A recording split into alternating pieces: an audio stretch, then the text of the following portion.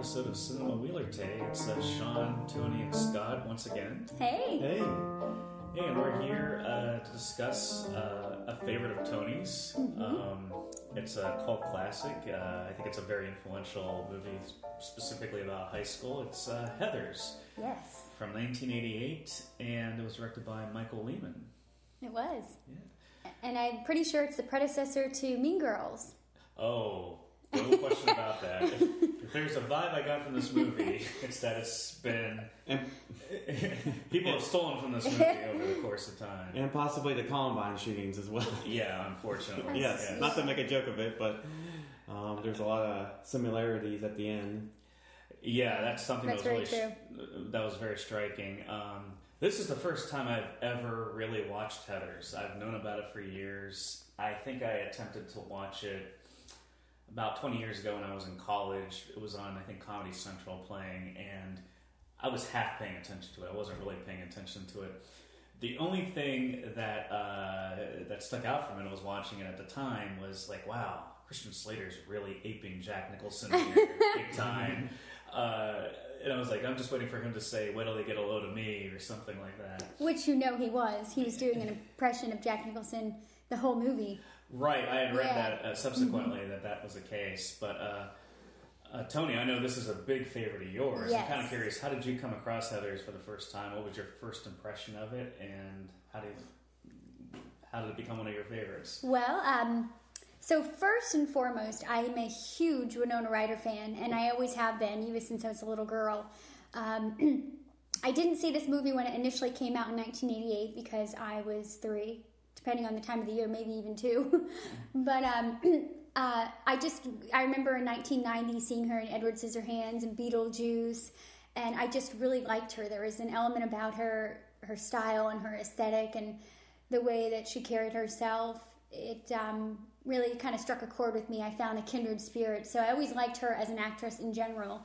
And I remember one time in high school, I was flipping through kind of like you, I was flipping through the station, and Heathers was on, and it started at the part where it was Heather Chandler's funeral. So it was those kind of satirical funeral scenes. And I watched it. I was like, oh, Winona Ryder, so I just kind of watched it, and something ended up happening, and I never really finished it. So I didn't really have a fair opinion on the movie because I only saw maybe 30 minutes of it, and I caught it halfway in. But I remembered liking it at the time. Well, then fast forward, some years later when I was in college, I never had cable. I still don't have cable. We did growing up, but I've never really been a big TV person. I've always liked movies. And so I kind of have this habit of going to Goodwill's and Target and Walmart and rummaging through the $5 DVD bin to see what's in there, because I figure, it's cheaper than renting a movie, Right. I'll just buy it, and if I don't like it, I'll donate it. That's my act of goodwill. And anyway, Heathers was in there the one time, and it had Winona Ryder on the cover, and I was like, oh, this is that teenage girl movie that I caught, and I thought, I'll buy this. I'm pretty sure I'll like it. It's Winona Ryder. And so I remember that afternoon I went home and made dinner, and in college I was lucky enough that I had my own apartment, so I went home, made dinner, and popped this movie in and just sat there and watched it from start to finish and just completely fell in love with it. Just everything about it, which we'll get into later on, but it just was like my kind of movie. And so it's very bittersweet for me because it reminds me of those kind of nostalgic fun times of having my own place in college and, good memories. So I guess I associate it with good memories too, but yeah, that's kind of how I came about Heathers.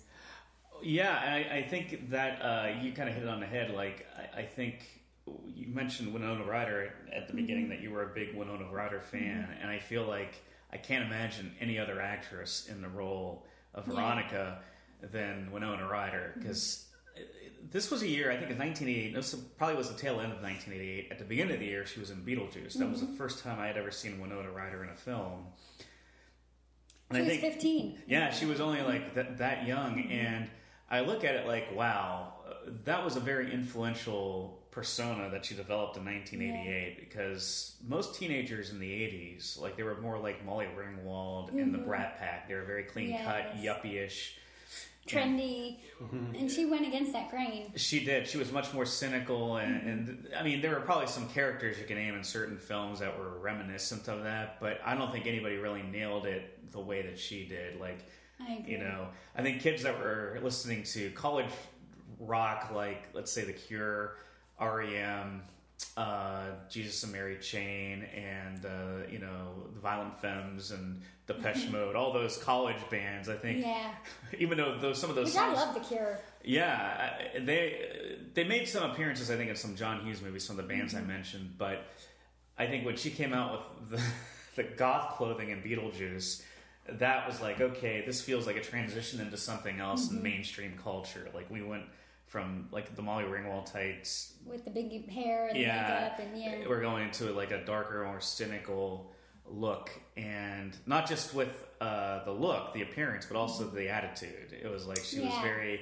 anti this, anti that, and you know, and I was a big Winona Ryder fan. Like, I think that she was a very good actress. You know, unfortunately, I do too. I mean, I still love her. She's definitely one of my girl crushes. And so it's interesting that you talk about how you felt you couldn't imagine anybody else in that role, because I completely agree with you. But the funny thing is she was not their first choice. In fact, the producers and directors didn't think she was pretty enough, first of all. Mostly, though, because she looked like Lydia from Beetlejuice. It was at that time.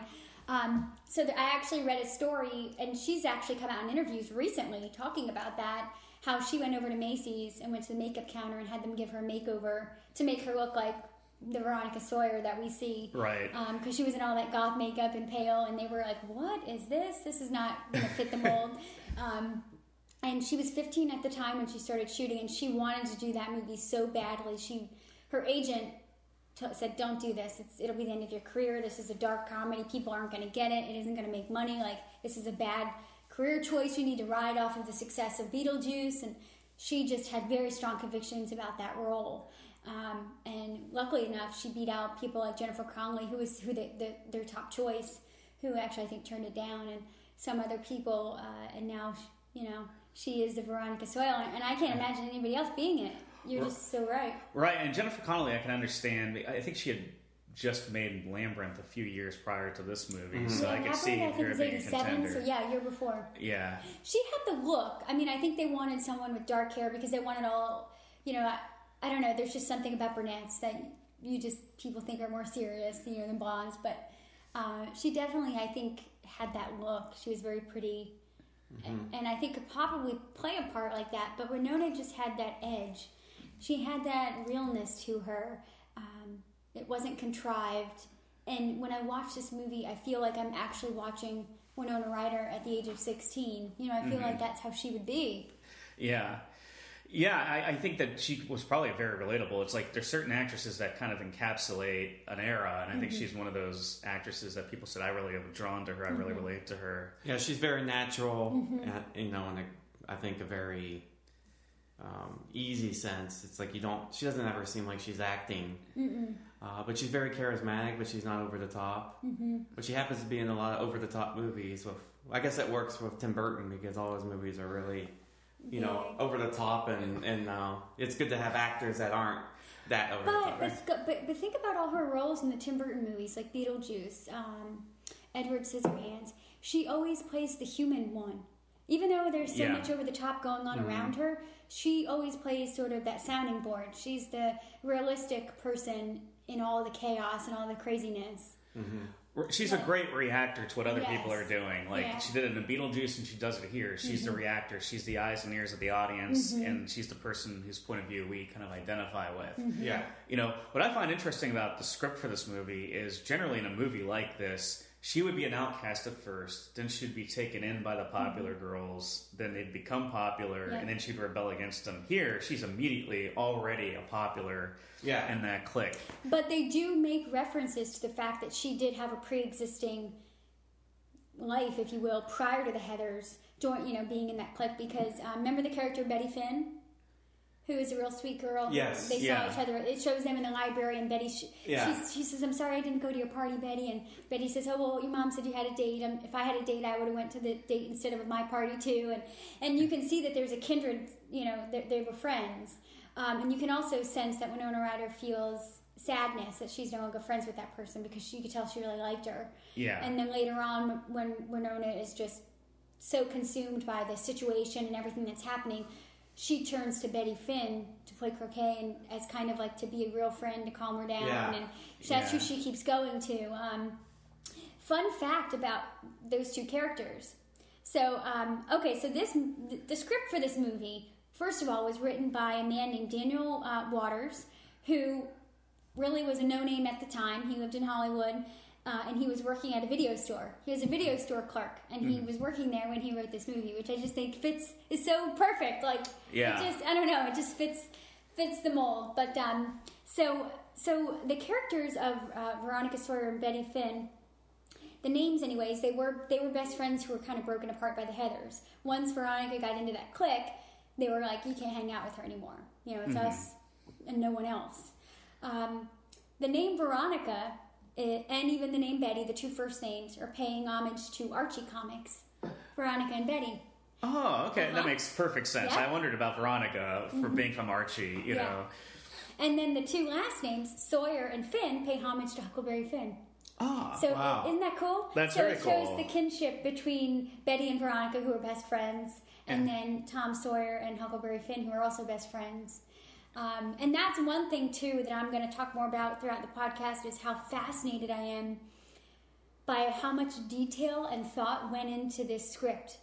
There's so much there's a story and a meaning behind everything that you've seen here in this movie, and that is awesome, because I'm the kind of person that if I ever write a script, that's how I want it to be. I want everything to have a purpose, you know, like the high school, it's called Westerberg High, and that was named after one of my favorite artists, who was also Winona Ryder's favorite artist at the time, Paul Westerberg.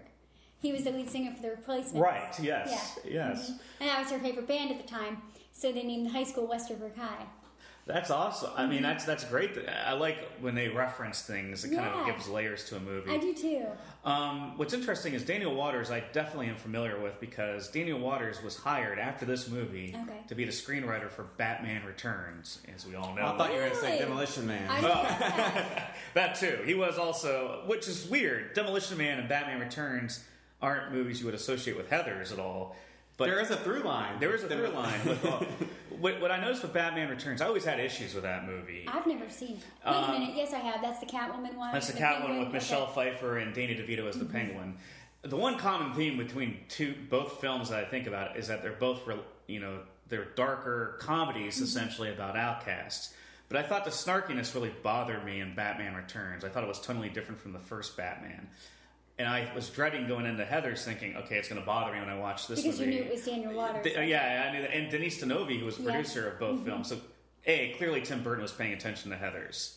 And Winona Ryder was probably in it. He probably liked the tone of that movie and said, hey, I want to bring these guys on board for this project.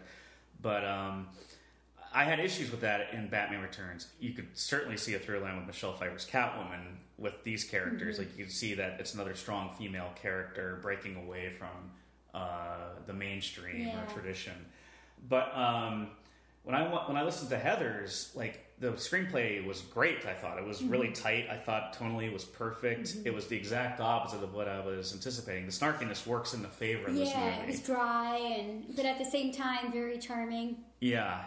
I guess it's hard to write snarky dialogue for Alfred the butler. Yeah. Maybe that's the Well, problem. I think you're right.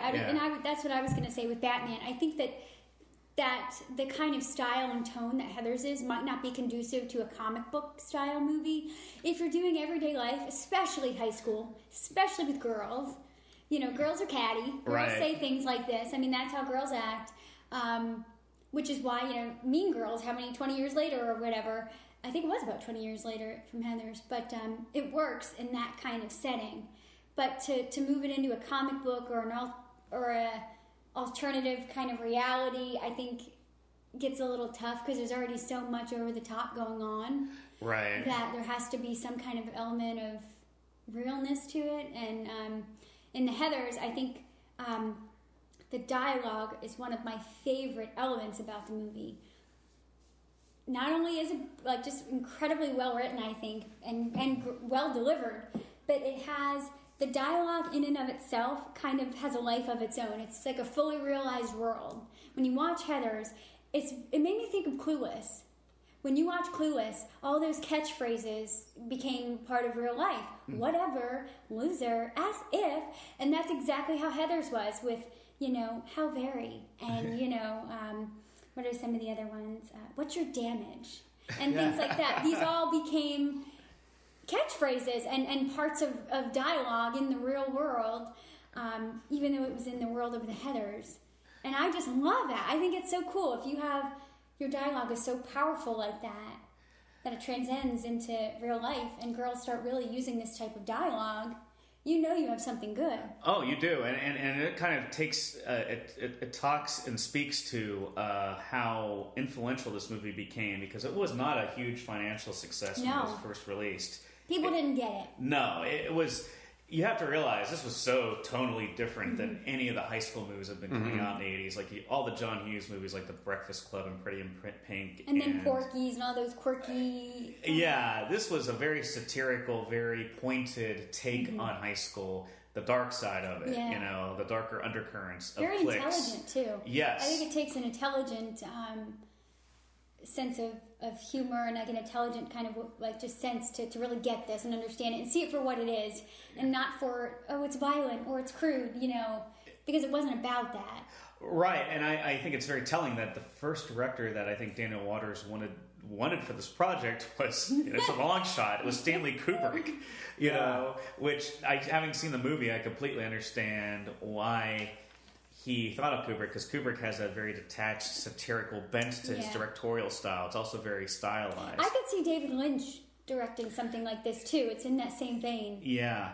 But I'll be honest with you, when they picked Michael Lehman to direct this, I thought that's the perfect fit, because I think what Michael Lehman did, which I don't think any of the other directors would have attempted, is that there are elements of this movie that really do look like your typical high school movie, and I think you need that for the satire to really play out. Like, it does feel like at times like their Ferris Bueller type look and feel to it in Fast Times. Like, it's borrowing from a lot of the movies There's that people have seen. seen. There's a lot of high school scenes and stuff. Yeah. But then there are other elements where it gets a little more stylized, like during the murder scenes and stuff, where you see like the tilt of the lighting has changed and everything. And the music. Yeah, I think it really plays to the fact that it's a black comedy, essentially. Yeah. It really is a black comedy. Yeah. And I like the way Lehman directed it. I thought that he did a really good job. It was definitely ahead of its time. And I think that's why it's such a cult classic now. People are getting it now. And even, 10, 20, 15 years ago. But at the time, it was so bizarre. It was so... No one had done anything like that. I don't think people knew how to respond. No, I bet... And it's so ahead of its time in a way it nails... like the real dark undercurrents of being ostracized in high school, like Christian Slater's character is a JD. JD, yeah. Now, first of all, the name is derivative Jason Dean, that was his name. Well, also J.D. Salinger. Exactly. Catcher in Her Eye. Do you want to know what? Yeah. I'm glad you brought that up. Yeah. You know how Heather Duke, Shannon Doherty's character, always reads Moby Dick? In the script, it's actually Catcher in the Rye that she always reads, but they couldn't get the rights to put it in the film. So they changed it to Moby Dick. Moby Dick, that's good. But that's exactly right. His name is J.D. And there's also another, which I'm such a literary nerd, so I love all these things, but you pointed out when we talked earlier about, in Heather Chandler's room, there is Cliff Notes for Sylvia Plath. Yes. The Bell Jar. What's telling it's Cliff Notes for that character. It wasn't the full novel. That's very telling about the character. But also, just a reference that they're referencing Sylvia Plath and J.D. Salinger. I mean, they're obviously going into the undercurrents of people that felt detached from the rest of society, that would actually satirize the rest of society, and they always felt like outcasts. They always emphasized outcasts and the loneliness of being an outcast, and nothing epitomizes that loneliness more than high school, and I think that's why those references are made. But JD, that's a reference, but also he's wearing trench coats that are dark, and he's planning to blow up the entire school. And the undercurrent for me is like, this wouldn't be made today in this environment, but I also wonder how much of an influence this movie had on the fact that we have these shootings that have happened and stuff. I definitely think that, especially the shootings in the 90s, maybe not so much today, because the copycat shootings are probably based on, like, Columbine's the one you think of, because they wore trench coats, they had bombs, they but they, were stylized after The Matrix as well. But I guess there were other movies where a guy walked down a hallway and shot people in a movie. But when I was watching it, I was very much like, yeah, I wonder how much of this movie, if people saw it, would, they had enough angst in them, would put on a trench coat and try to shoot up or blow up the school. And this is before that was a prevalent thing, Well before, at least a decade prior Yeah. to the actual school shootings that started taking place on a regular basis. And, but here, I think it was meant to be satire. I don't think that the filmmakers ever envisioned that this is something that people would actually be doing in real life. Yeah, he was. No, it was a concern, though, obviously. Yeah. Afterwards, they thought, well, is this going to spur up a teen suicide?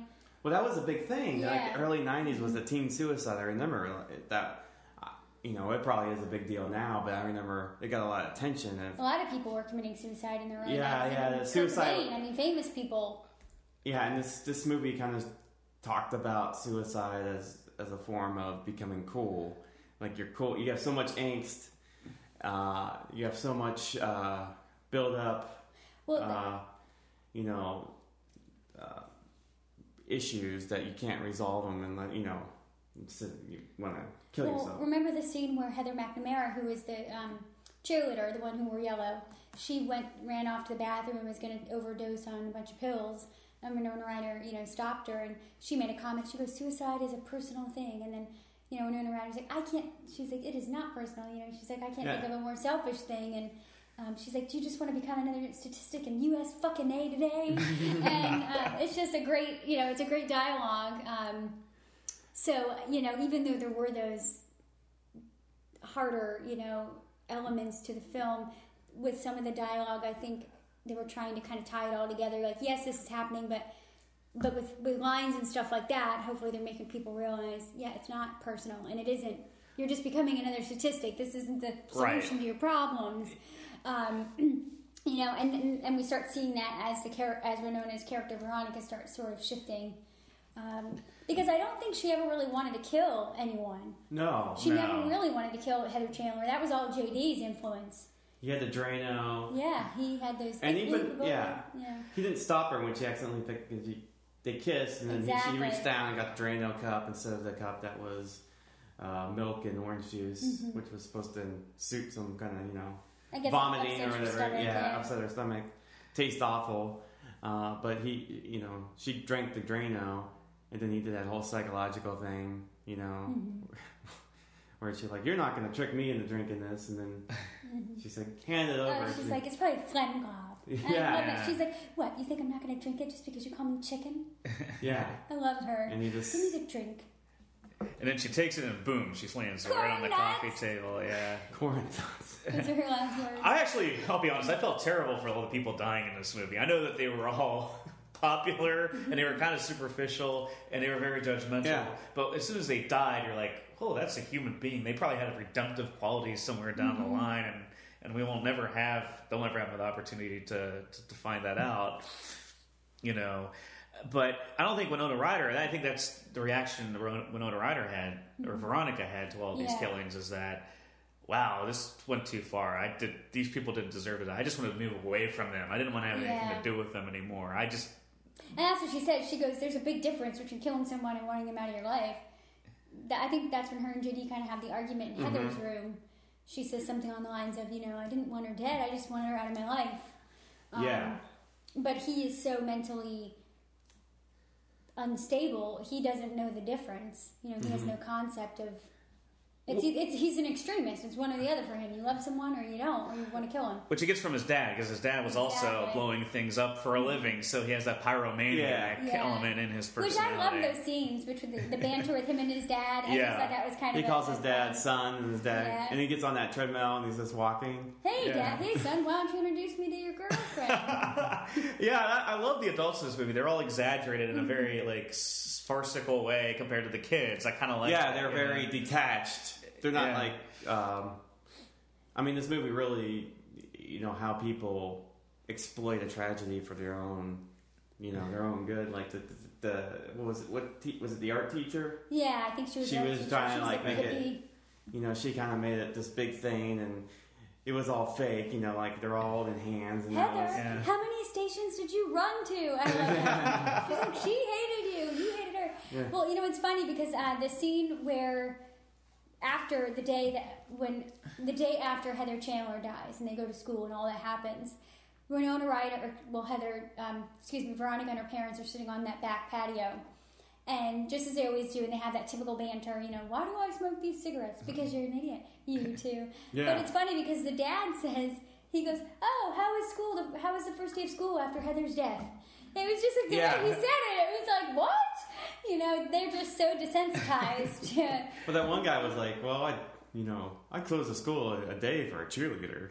After the first Heather dies. Like, they negotiated down to like an hour or whatever they closed the school. Early, It was great. Like the principal of the school, that was the principal, right? Yeah. That guy was great. I think he's a character actor I've seen before, but I could not find his name offhand. But one of the angles of the screenplay that I really love, which we're touching on, is that each death, they write their own suicide notes for these characters, but it gives those characters depth in the community that they never thought they had. Like everybody thought Heather, she struggled with being popular and finding her own identity, which wasn't happening. No, she was evil. She was probably really genuinely one of the meanest people in the school. Yeah. And then the two, football players, they drag into the woods. And they kill them. And then they become a homosexual couple, and the whole community's embracing that aspect. Like, I wish we had been more supportive.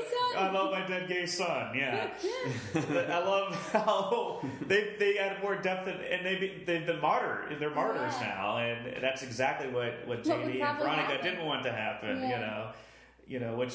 That's true. Like when people die, there's a gravitas that's added to them, whether they deserved it or not. Exactly. Well, that's one of the other things I love so much about this movie too, and I think it was brilliantly incorporated were the diary entries that Veronica had. Every now and again, she would do the diary entries. Yeah. And that's one of the things she talks about, the diary entries. She's like, killing Heather, gave her a heart, and whenever killing Ram and Kurt and Ram gave them, depth. She's like. Something or other. She said something like, are we going to my teenage... I love that. Yeah, she goes, my teenage angst bullshit has a body count. And then she's like, I like JD, but when I'm with him, I have no control. She's like, are we going to prom or are we going to hell? Yeah, exactly. Like, I just love those diary entries. They were so much fun. And just how stylish she was with the monogold. And I just think they were fun and they were... brilliantly incorporated in, because that's something else that teenage girls can identify with, is having diaries. Yeah. But and having those entries also, they just make Veronica so inherently likable. They do. They make her very relatable, and I think, going back to an earlier point, I can't imagine anybody but Winona Ryder in the role, because I think that's the thing that Winona Ryder brings to it, is relatability and a perspective on it.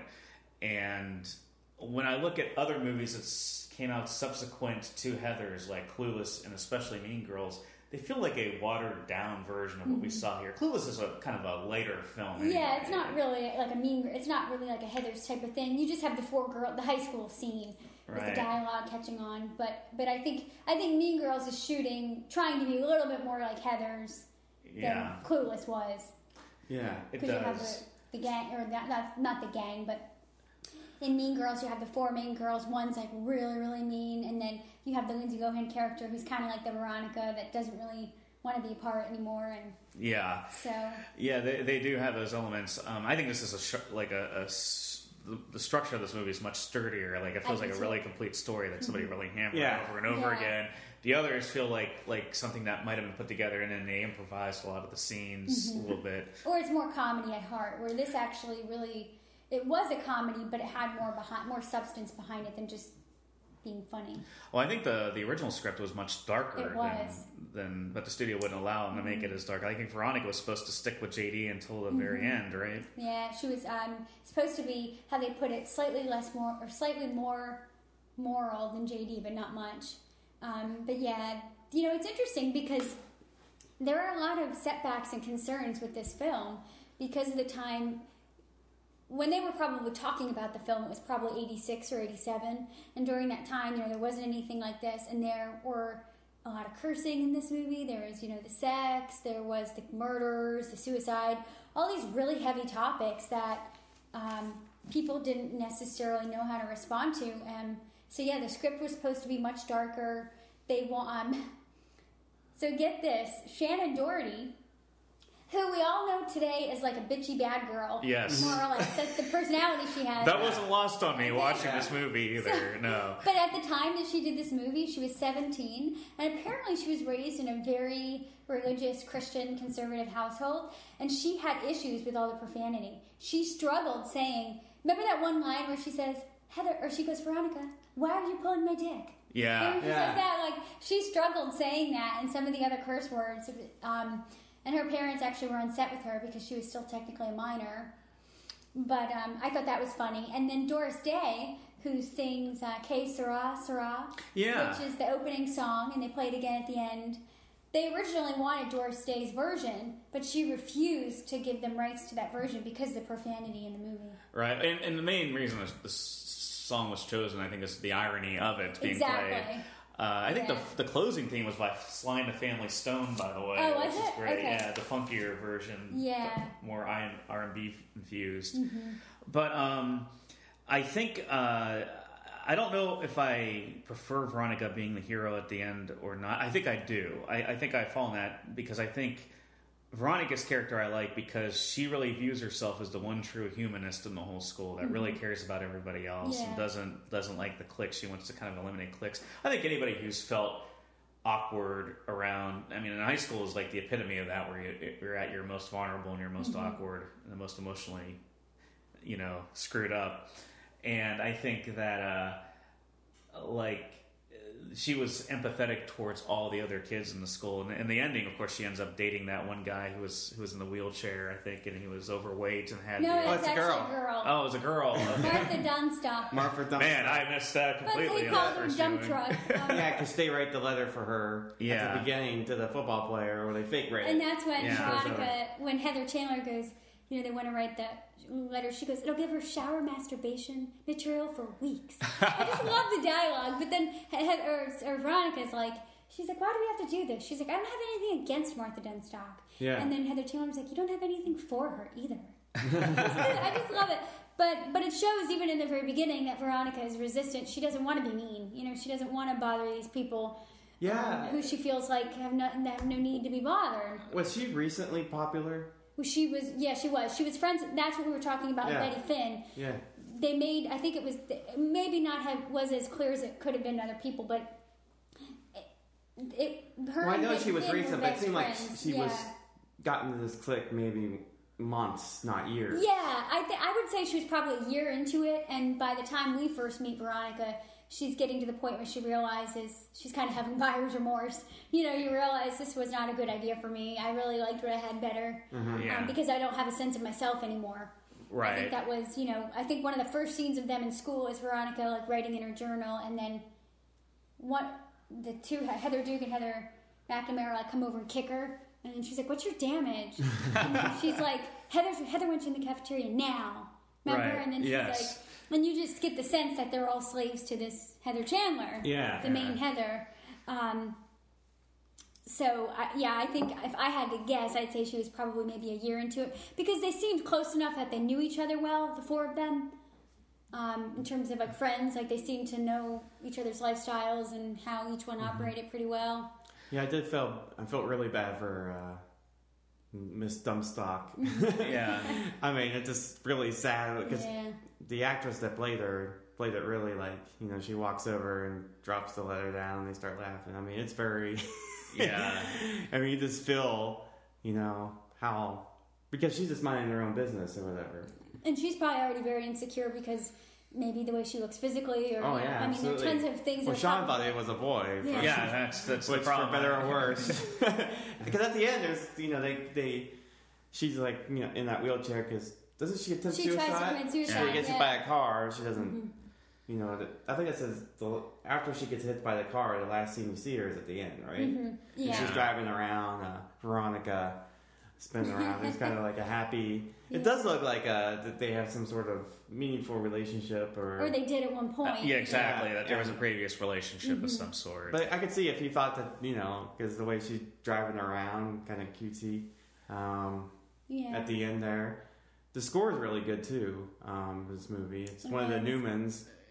Yeah, it's very good. It really sets the tone, I think, for the movie because it's kind of dramatic. It's something synthesizer. It's that typical 80s.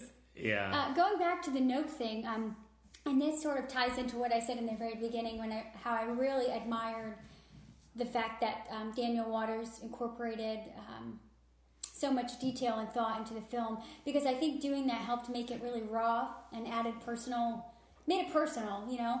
So one of the things too that he did was his sister used to be like a Heather, and they used to forge notes in high school and do that trick to other people in high school. Mm-hmm. So that's something that he actually took from his real life and put that in the film. His sister was like Veronica; she could forge the. Yeah, she seemed to have a talent for that, the forging signatures. And then another thing that he also took out of real life was some of the dialogue. Like, what's your damage? He had a friend, a camp counselor, that used to ask kids that. What's your damage? And then, fuck me gently with a chainsaw. When Heather Chandler says that in the cafeteria. He had a guy friend who used to say, fuck me gently with a crowbar. But he changed crowbar because he felt like that was too masculine.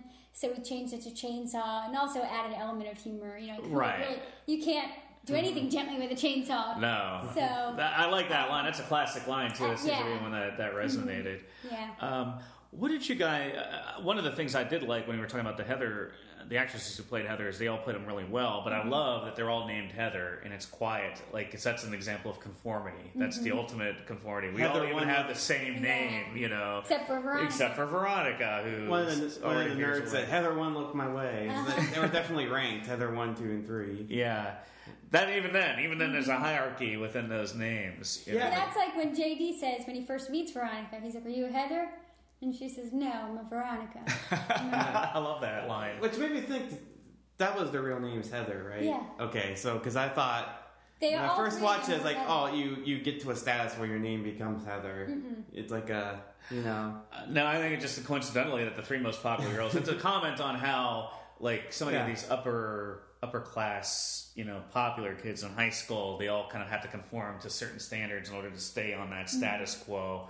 It just happens that they're all named Heather because it's not like the Ramones where they all get right. Yeah, exactly. Everybody's naming their kids Heather because that's what you name your kids. Yeah, Heather, you know? It was a popular name at the time or whatever. Yeah, it's very conform. Yeah. So speaking of the name Heather, the director wanted Heather Graham to play, I think, Heather McNamara, the cheerleader. And ironically enough, her real name was Heather. She was about 17 at the time, but her parents would not let her do the movie because of the dark content. Oh, wow. Isn't that funny? Yeah. So they ended up getting the girl Lisa-Ann Folk, who we see in the film, who was actually 23 at the time, lied to the directors and said she was 18 because she wanted to be in the movie so badly. Well, that makes sense how she was cast in this movie. She's perfect for the role. Yeah. Deceitful. What did you guys, speaking of casting, what did you guys think of Christian Slater's performance? I think this was his breakout. Yeah. And I think there's so much natural chemistry between him and Winona Ryder.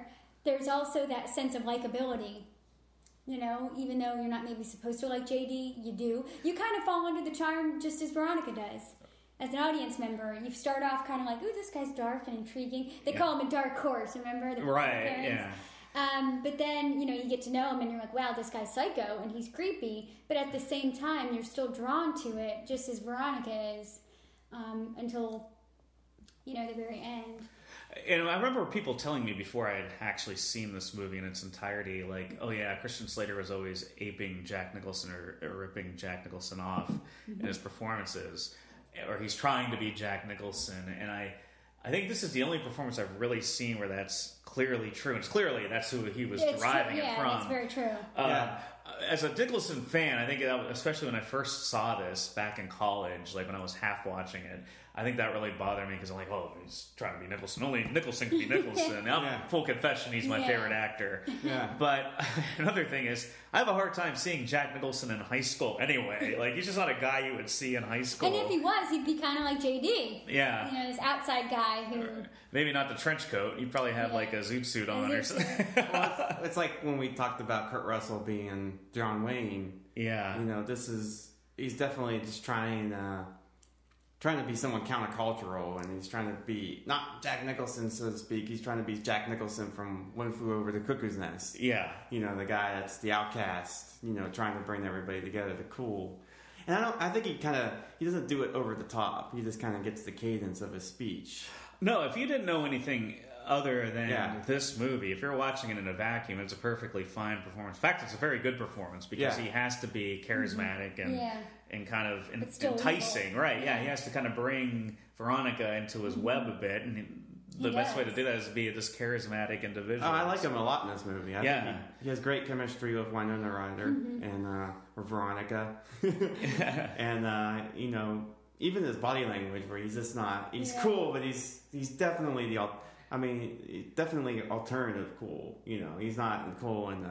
I love how he Okay. greets people, greetings and salutations. Yeah, he's kind Like- of quirky. Yeah, he's kind of Yeah. quirky. And Greetings and yeah. salutations, yeah. Yeah. And it does. I sound like Christian Slater sounding like Jack Nicholson when I say it. But yeah, you're right. I mean, it's a very good performance. I think the first time I saw Christian Slater was in Robin Hood, Prince of Thieves as Will Scarlet. Yeah, Will Scarlet. Yeah, so yeah. Brad Pitt actually tried out for the role of JD, and they said he was too nice. Like, he just looked too nice, and he didn't have that edge. Christian Slater still has an edge to him, Yeah. you know. But at the same time, would be someone that you feel like if you were a girl, you could easily see yourself liking, you know. There's a menace to Christian Slater that would be lacking in Brad Pitt. I think that's why he was cast, because he has Yeah. that charm. Yeah. He's kind of smarmy. But he's also his own man. There's a certain integrity to him, and I can't think of anybody else in the role, honestly, for what they were going He is for. an underrated actor. I don't think it just hasn't. This is of all the movies I've seen him in. This one, he's definitely has a. He kind of shines a little bit because he's got an interesting character to play. He has a lot of star power in this movie. Yeah. Like, this is a star-making performance. Like, Yeah. I think this was his Yeah. breakout role. You know? Yeah. Same with Winona. I mean, Beetlejuice Yeah. was big, but this was probably her starring first movie where she She played a held the film. Yeah. because Beetlejuice. She was just overshadowed by Yeah, Michael well, Keaton. I mean, Yeah. she was. You know, this was actually her. She Yeah, carried the film. yeah, I noticed a lot of parallels in real life with a lot of the cast members in this movie and where they end up in real life. Like, Winona Ryder plays Veronica. Well, there's a lot of moral ambiguity in her actual life because of the shoplifting incident that happened, like, I think in the turn of the millennium. Winona forever. I still love her. I do too. And I think there's a lot of backstories that we're not familiar with. But she did suffer from massive depression for a long time. she was Right. probably bipolar. Right. Yeah, and because they sort of go hand in hand, Yeah. and that could have influenced that decision. Who knows? Right. I love you, Winona. Right. Yes. Was that just? I'm just saying, if she's listening, I love her. Call me. Let's have coffee. Winona, please contact us if you have a chance. I mean it. We'll clear your name. Yeah. She is a great. I mean, because she's so unique as an actress. You don't see. You know, when Winona Ryder's in a movie, she's going to play it. You know what kind of movie? Yeah, Right. exactly. Yeah, I mean, it was either period pieces, something that was always had a dark gothic vibe to it, like Bram Stoker's Dracula with Coppola directed her in that. She was actually going to be cast as Michael Corleone's daughter in The Godfather Part 3. Wow. But something happened where she had a fight, I think, with Coppola, or something happened. There was a conflict, and Sofia Coppola took over, which, as we all know, turned out beautifully. So Yeah. Which I do like Sofia Coppola on her own. I think she's a good director. she's a great director. Yeah. But I think that would have been really interesting to see Winona as Michael's daughter. I think that would have added a stronger dynamic to that Yeah. movie. But she was in Coppola's Dracula as, I think she was Dracula's long lost love or yeah, something I don't like remember that. what her name was, but yeah, that's who the character type that she played. How'd she? Keanu Reeves was in that movie as well. I believe. Yeah. She was also in The Age of the Innocents. That was a Yeah. Scorsese film with Daniel Day-Lewis and Michelle Pfeiffer. She was also in The Crucible with Daniel Day-Lewis. Yeah, God, who would have thought that Winona Ryder and Daniel Day-Lewis would be a Hepburn Tracy kind of which couple? They were great together. Yeah, both unique. But I mean, also the other parallel I thought of was Shannon Doherty is playing the ultimate mean girl in this movie. At least she transitions into that. She Yeah. takes over. Yeah. But then you find out on Beverly Hills 90210 with all the press that she was the most difficult person to work with and nobody liked her. Just weird She parallels. was the ultimate mean girl. Yeah, these people were perfectly cast in this And movie. another parallel that's actually very sad is the actress Kim Walker, who played Heather Chandler. There's a line in the movie where Shannon Doherty's character, Heather Duke, wants to be red when they're playing croquet, and Heather Chandler is always red. And she says that. She goes, "Did you have a brain tumor for breakfast? First you ask if you could be red, knowing that I'm always red." And I just love that. But sadly enough, that actress passed away when she was 32 of a brain tumor. Oh man, that's another weird I know. parallel. How weird. Like, that's really awful. the most disastrous thing, I think, what happened with this movie is the director and writing team, which was Michael Lehman and Daniel Waters, they followed this up with one of the biggest bombs in Hollywood history, which was Hudson Hawk. It was a movie with Bruce Willis. Haven't seen it. I've never seen it. But I remember the press surrounding that movie, like it's the ultimate bomb. It was a disaster. It was critically panned. And it didn't seem like they really worked together that often afterwards, or they really took off after that. It seemed like there was a stalling point after the early 90s for both men. I mean, Lehman, I think, directed The Truth About Cats and Dogs with Janine Garofalo. Oh, yeah. That was a good film, but he also did that Airheads movie, which was terrible, by the way. I hate that movie. When I looked up those credits, like, God, that was a drop-off from Heathers. Like, because I felt like Heathers... So Heathers feels like it was a starting point of a really strong career. And I think, had it not been for Hudson Hawk turning out to be the disaster it was, these two would have gone on to a great career as a director-writing team with these really personal projects. Well, I think maybe that's the problem. Maybe they lost some of the personal elements in it. Like this one, the script was taken so much out of real life, and there were elements to it, and maybe that was their struggle, is they lost that, that personal feeling to it, and it just became... Hollywood took a hold of them and said, "Hey, we know what to do with these guys. Let's give them airheads." Well, speaking of Hollywood, so get this. Okay, at around the same time that Heathers was in the works, Lethal Weapon and Fatal Attraction had been released, and they were 2 box office hits. So before they actually called the film Heathers, they contemplated the title Lethal Attraction, trying to capitalize on each one of those movies. That would have been interesting. Which would still fit. It would. Heathers is such a great title, though. Perfect. That is a perfect title for this movie. I know. There's a lot of, I think the motif that I love with the Heathers was the red the scrunchie. Yes, I want to talk about that. The passing of the torch. Yeah. Yep. I call it the red scrunchie of power. And that's what it symbolizes, and that's one of the very first things that we see in the opening credits is Heather Chandler fixing her red scrunchie, and that immediately sets the tone of, okay, this girl's in charge. Yeah. Oh, yeah. I love that. And also, one of the things I personally just absolutely love about the movie is the fact that each one of the girls wears the same color throughout the film. And it's my personal belief, being that, I'm all into psychology and things like that, it's my personal belief that each one of these colors fit the personality and emotion of each one of the girls. So, like, for example, let me pull this up. I looked up the emotion of colors. So Veronica always wears blue. Usually it's that same shade, but sometimes it varies. Either way, she always wears blue. Blue signifies tranquility, security, integrity, peace, loyalty, trust, and intelligence. And out of all the characters, out of all those 4 girls, she probably, despite the fact that she killed someone, I mean, I think she embodies those the most. Certainly, she's probably the most, like you said, humanist of all of them. Yeah. So then we go to Heather Duke, who is Shannon Doherty, who wore green. Green represents freshness, environment, new money, fertility, healing, and earth. And she definitely struck me as someone, especially when she was still wearing the green, she wanted to belong. She wanted to fit in so badly. I mean, she did anything just to get Heather Chandler to like her. Remember that one scene where they're playing croquet and she's like, "Are you going to knock me out again, Heather?" And they have that little banter. And you can tell that she just is so submissive to Heather Chandler. Oh, yeah. Absolutely. So then we come to Heather McNamara, who is the one who wore yellow. Yellow was bright, sunny, energetic, warm, happy, perky, joy, and intellect. And she definitely was probably the peppiest, and she just seemed like kind of oblivious.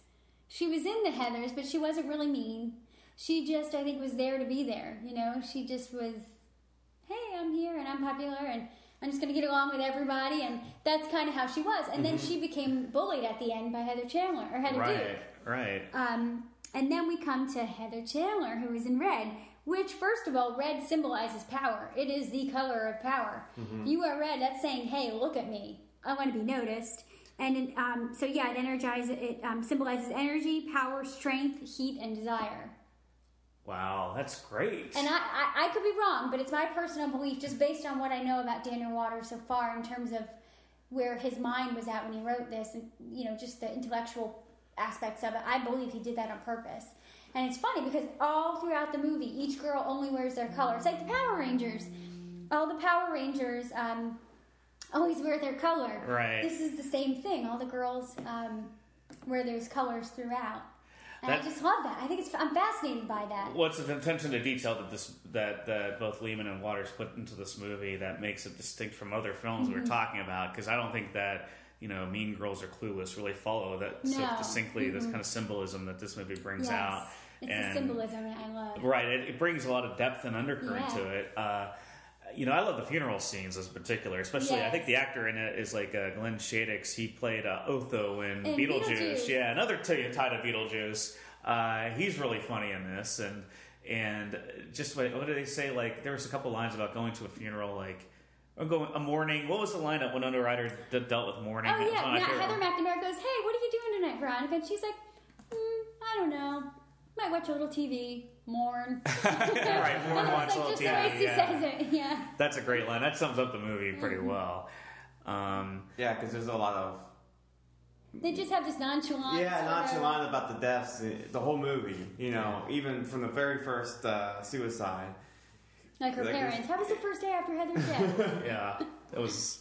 And I think the ending is really great when the final confrontation with Veronica and JD in the boiler room and in the basement, like because you have the juxtaposition of everybody being happy in high school, going business as usual. On top. Yeah, and on the bottom in hell, he's just going through the boiler trying to blow it up. But it's interesting. How do you think JD felt about Veronica at the end? Did he respect her for standing up to him? I think he was disappointed. I think he wanted the Bonnie to his Clyde. Yeah. And I think he thought he had that.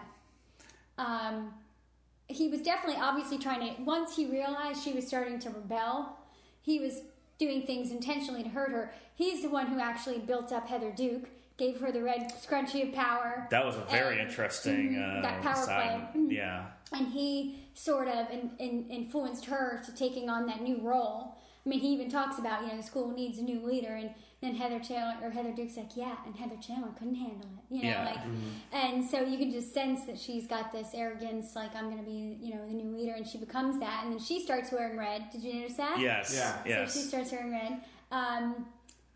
But so he was trying to do these things to get to Veronica because he knew that would bother her. And then I love the confrontation between the two of them when Veronica's like, Heather, why do you have to be such a mega bitch? And she's like, because I can. Yeah. But that's what I think once he sees that, he gets angry. And like any teenage boy, it's just like, okay, if I get mad at Scott, I'm going to go date Scott's best friend to get back at him. It's that kind of mentality. And I think JD was like, okay, well, I'm going to get her where it hurts. I'm going to try and get these girls against her. Right. To make her feel even more isolated, so then she'll come back to me. Because he makes a comment, you'll be back. He does, so. Yeah, I felt to me like that's what I liked is like JD kind of respected Veronica for standing up to him as far as stopping him. Yeah. Like it's like, wow, I didn't expect this to happen, but then he blows himself up, and and the ending was great where she takes the scrunchie herself and says, "I've earned this now. Yes, I'm in control. I'm going to set the tone." Yeah. So it is an optimistic ending, even though it's Absolutely. kind of dark. It still has that sort of optimistic And I think, tone. is it Heather McNamara or somebody comes out and says, Veronica, you look like hell. And then she's like, I just got back. Yeah, And then she says that. she has all the Oh, one quick thing before I forget, going back to the whole color scheme. I don't know if you guys noticed, but even their houses were the same color. Even the houses were in sync with whatever color the girl was. Like Veronica's room was blue. The outside patio that we always see had like a blue awning. Yes. The Heather Chandler's kitchen had like red accents, and her bedroom was red and white. Had the red carpet and I did notice the red that. bow hanging. And then Heather McNamara's room was all yellow. Remember, she had the Tweety bird, and her room was all yellow. And then obviously they all played those same colors in croquet. Yeah, They Those do, were yeah. the croquet colors. I like the playing of the croquet too. It's this really stupid throwaway game that no one plays, but But it's a status game. Yeah, it's what status- rich people play. It's something. But you never really understand why they sit around and play it. And they play. That's Veronica's house. They play. It's that. Veronica's house, yeah. And she's rich, obviously, and They all are to some their parents are always extent, sitting I'd say. there, and it's definitely a movie where the kids are smarter than the parents. Where you kind of get it's from the kids' perspective. Sure. Because the parents are kind of She always, Throw away. the parents always ask her if she wants. Her mom always asks her if she wants pate. Yes. And her response is, "I got a motor if I'm going to make it to this party." And then the next scene, "Would you like some pate?" "I got a motor if I'm going to make it to Heather's funeral." Yeah. I can say, Yeah. she's Why always do I smoke? Because you're an idiot. you too. Yeah, that motif, Yeah. you're an idiot. And you go, Yeah. oh, that's right. You know? I'm not listening to anything you're saying. I'm just Yeah. going to go along. This is what we do. This is what rich people do. They sit on the patio eating pate and smoking and, Yeah. you know, Veronica, come up here. Yeah. So going back to what we talked about before, do you guys think this movie would play well to modern audiences? And also, do you think this could ever possibly be made today with the same script intact and the same tone intact? Or do you think it would be very controversial and be hard to get off the ground? I think it'd be very controversial. I mean, The high school just killings. because of all the high school killing. I mean, suicide alone, you know, how it treats suicide and the JD character by himself, people say, oh, he's cool, he's fantasizing, you know, blowing up a school, and people copycat that, and, you know, because he's kind of a cool character, and he's, you know, he's charming in this kind of sinister way, and people would copycat it, want to blow up their own school, you know, because that was a big thing after Columbine happened, is that they went back and looked at everything they were watching, whether from video games to movies. I don't think Heather's was ever found. I mean, Yeah. No, and yet I see so many direct parallels with Heather's. The too. trench coat. The trench coat mafia. Yeah, I don't know if that was Although I know that Heather's is written by a man, and you know, I feel like it's a fun movie for, well, maybe not fun, but you know, I like it. But it's a movie kind of for anyone. But I feel like it kind of like Mean Girls. It's more of a girls' movie because girls are the main characters, and Yeah. I think in a I way, don't it's, know. I think it more so than Mean Girls. I think it's a satire of Yeah. race. I don't think it's Mean but I Girls. wouldn't necessarily think two high school boys would want to say, "Hey, let's get together on a Friday night and watch Heather's." Yeah. It's more of a girl Yeah. thing. I But if feel you like. watch the movie, there's the character of JD is very, you know, Yeah. and it's not. I mean, it deals with suicide and writing suicide notes, and if you listen to the score, it's very dark. Suicide. Yeah. It's a very dark movie. As Mean Girls is lighter. Mean Girls is like, you know, SNL, Tina Fey. Yeah, it's much It lighter. is. And I actually think this movie plays better for me than the other two do, and I think it branches out beyond just a niche for a female audience. I think it just appeals to a lot of people because it's just a smart, beautifully woven satire. Like it really follows certain themes and motifs, and it goes back to those. Where other movies like that might have been influenced by Heather's, they don't seem to go as far as Heather's did and commit as much to the tone as Heather's seemed to. Like Heather's actually is one of the first movies at the time that first of all has date rape in it. Yeah. Like talks about date rape and AIDS. Like remember even that's Kristen a said joke. it. He's like, One of his lines is Kurt and Rand had nothing to offer the school but AIDS and date rape. Or date rape and AIDS jokes. Yeah. I remember when Columbine first occurred too. Like Gina Garofalo was one of the few people they interviewed, I think, with celebrities, and she was saying how, while everything that happened was undeniably tragic and nobody deserved anything that happened, and certainly I subscribe to that. But what I did like about Gina Garofalo's perspective is that she did say we could all be nicer to each other and understand where people are coming from and look out for trouble signs. You know, there might be a way that we can kind of reach them. And it's interesting because Jean Garofalo worked with Michael Lehman on The Truth About Cats and Dogs, so she's kind of tied indirectly into this Heather's, thread line, you know. Yeah, which was, I remember a big movie when it came, everything that Jean Garofalo did in the mid-90s seemed to have some sort of, like, was she in Reality Bites? She was in Reality Bites. Which is another writer. Yeah, you know, there's a lot of ties in with It's this funny, stuff. this movie is an 80s movie, but it feels like a 90s movie to me, because it's darker, it's about, you know, kind of the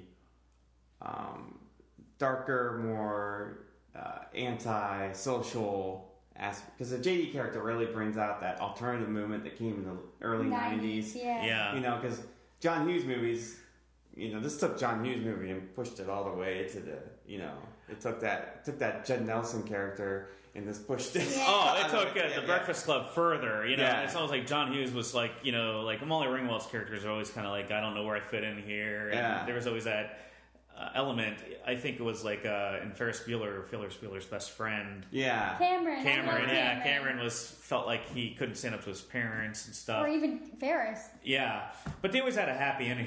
Heather just takes it to a darker undercurrent. Like, okay, let's take this as far as we can. In high school, there's a cruelty in high school that could be addressed a little bit. Well, JD was trying to make some artistic statement through blowing up the school. Yeah. That was his big thing. It's like, this is the ultimate. I'm gonna write. He had them all sign that petition, and they were gonna. It was an ultimate suicide note, and they were gonna blow each other up, and it was gonna be. Yeah. He thought. Well, he thrived on the chaos. Remember, when that one time when Ryder says, "This is chaos." Yeah, he loved it. I love it. He's like, "Chaos killed the dinosaurs." It is. Did he blow up each school he was at or something? I wonder that because remember, right after Heather Chandler dies, and Veronica's writing the letter, she's like, "This is good." She goes, "Have you done this before?"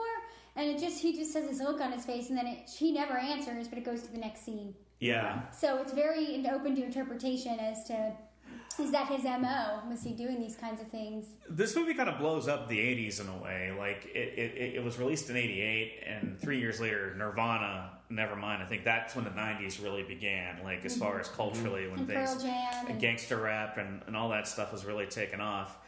And this is like a precursor to that, where it's very much an 80s film, but it satirizes the 80s. It's really taking its knives and carving out and deconstructing the 80s. Ahead of its time. I love the fashion in it, okay? I have to just say, I love the fashion, all the girls, the clothes, and I love Heather Chandler's room. I want that bed, that circle bed that she has. Yeah. But the fashion was incredible, and the whole aesthetic of this movie, I loved it. Well, the way it was directed as well, it had those still shots, especially when they're at JD's house with his dad on the treadmill, just kind of walking, and it's them. It's filmed very stylistically. It's a very stylized movie, and that's what I like about it. Like, that's what heightens the satire, is the way everything's filmed, and there's repetition of behavior throughout the whole thing. Exactly. They do exactly the same thing. Parents behave the exact same way, and they're sitting in the exact same seats. And after every suicide, there's that boardroom with the teachers and the principal and everything. And the crazy funeral. Yeah. Yeah, with, what's his name? A great actor that plays the father that does the funeral. He was also in Beetlejuice as the one of the pretentious designer of the house. Oh, you're thinking about the Reverend. Reverend, that was the guy who played Otho, yeah. Yeah. Mm-hmm. So what's your overall impression of the movie? Does it hold up after you've seen it? Like, this is my first viewing. I was blown away by it. I thought this was fantastic. What would you expect? I'd like anything less than No. I actually did enjoy it. Like, I'm looking forward to seeing it again because I thought it was well constructed. I thought the script was probably its strongest asset. The dialogue is amazing. It's really sharply written dialogue, and the way it's delivered. Yeah, beautifully directed. It's a movie that I want to revisit again, and I tend to like directors like Wes Anderson that are really stylized and almost cartoonish in a way, like the Coen Brothers too. And I think Michael Lehman had that, maybe not to the height that those guys would take it, like where they went all the way over to a certain aesthetic. He kind of keeps it grounded between John Hughes. It's like John Hughes and David Lynch had a baby, and it was Michael Lehman. Yeah, That's kind it is. That's a great way. Absolutely. But I really enjoyed it. I really loved the performances. It kind of reminded me of how much I like Winona Ryder watching this. It's just what a really strong actress. She's enchanting. Yeah, I wish that we would see more of her, actually. Me too. Same thing with Christian Slater. We don't see him as often anymore. Well, he's on that show, Mr. Robot. I think he won like a Golden Globe or something for his role. So he's on a TV show. Mr. Robot. Well, good. It's glad that he's still out there working. What do you think, Scott, with your first... I actually watched this last year, but I fell asleep. Did we watch it together? Yeah, we watched it together. And so this is the first time I actually watched it focused. And I really like it. I like the humor. I like the deconstruction of the teenage angst movie of the 80s, John Hughes movie. I really enjoyed that. It's very stylistic. It's very funny. You can see like a lot of influences, from Mean Girls and other movies. But it actually goes a lot further. Like I said, I don't think it could be made today. It would be very controversial. And there's just so many. The world's just changed in so many different. No doubt, yeah. I guess this was like 30 years ago now. So I guess an indie film could be made of it, but people are so. People would complain that it's the way it's shot, and it's like, oh, it makes it look cool to do suicide. It makes it look cool to blow up a school. That. They think that there would be a lot of copycats. So, but I really enjoyed it for, I think it's definitely a cult classic, and it lives up to that billing for sure for me. Yeah, certainly. And I have to agree with everything both of you guys said, and I feel like for me personally, anyone who really knows me, like you guys really know me, you know my style, you know my preferences, and I feel like anyone who knows me can watch this movie and say, this is very Tony. Like I can see why she likes this. And I just feel I've always connected with this movie. So, I mean, the most appropriate way I think I can respond is to say that it's very. Yes, it is. It is. And it's very much on Blu-ray, like I've always said at the end of every podcast, the best way to experience a film, if you can't see it in an actual theater, is to watch it on Blu-ray. And there was a 25th high school reunion edition of Heathers released about 10 years ago in 2008. And I think they had a lot of different special features and everything. They even had a special edition of the special edition where it was shaped like a yearbook. Check that out. Yeah, you should check it out. It's really cool stuff. Color me impressed. That's right. Oh, a locker. I'm sorry. It's shaped like a locker, like this thing. So a red locker?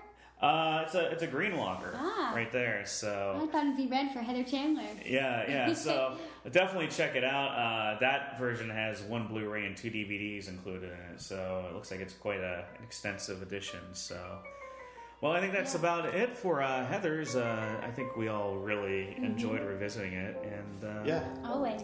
Yeah, and we'll see you guys next time. Thanks for listening. Bye.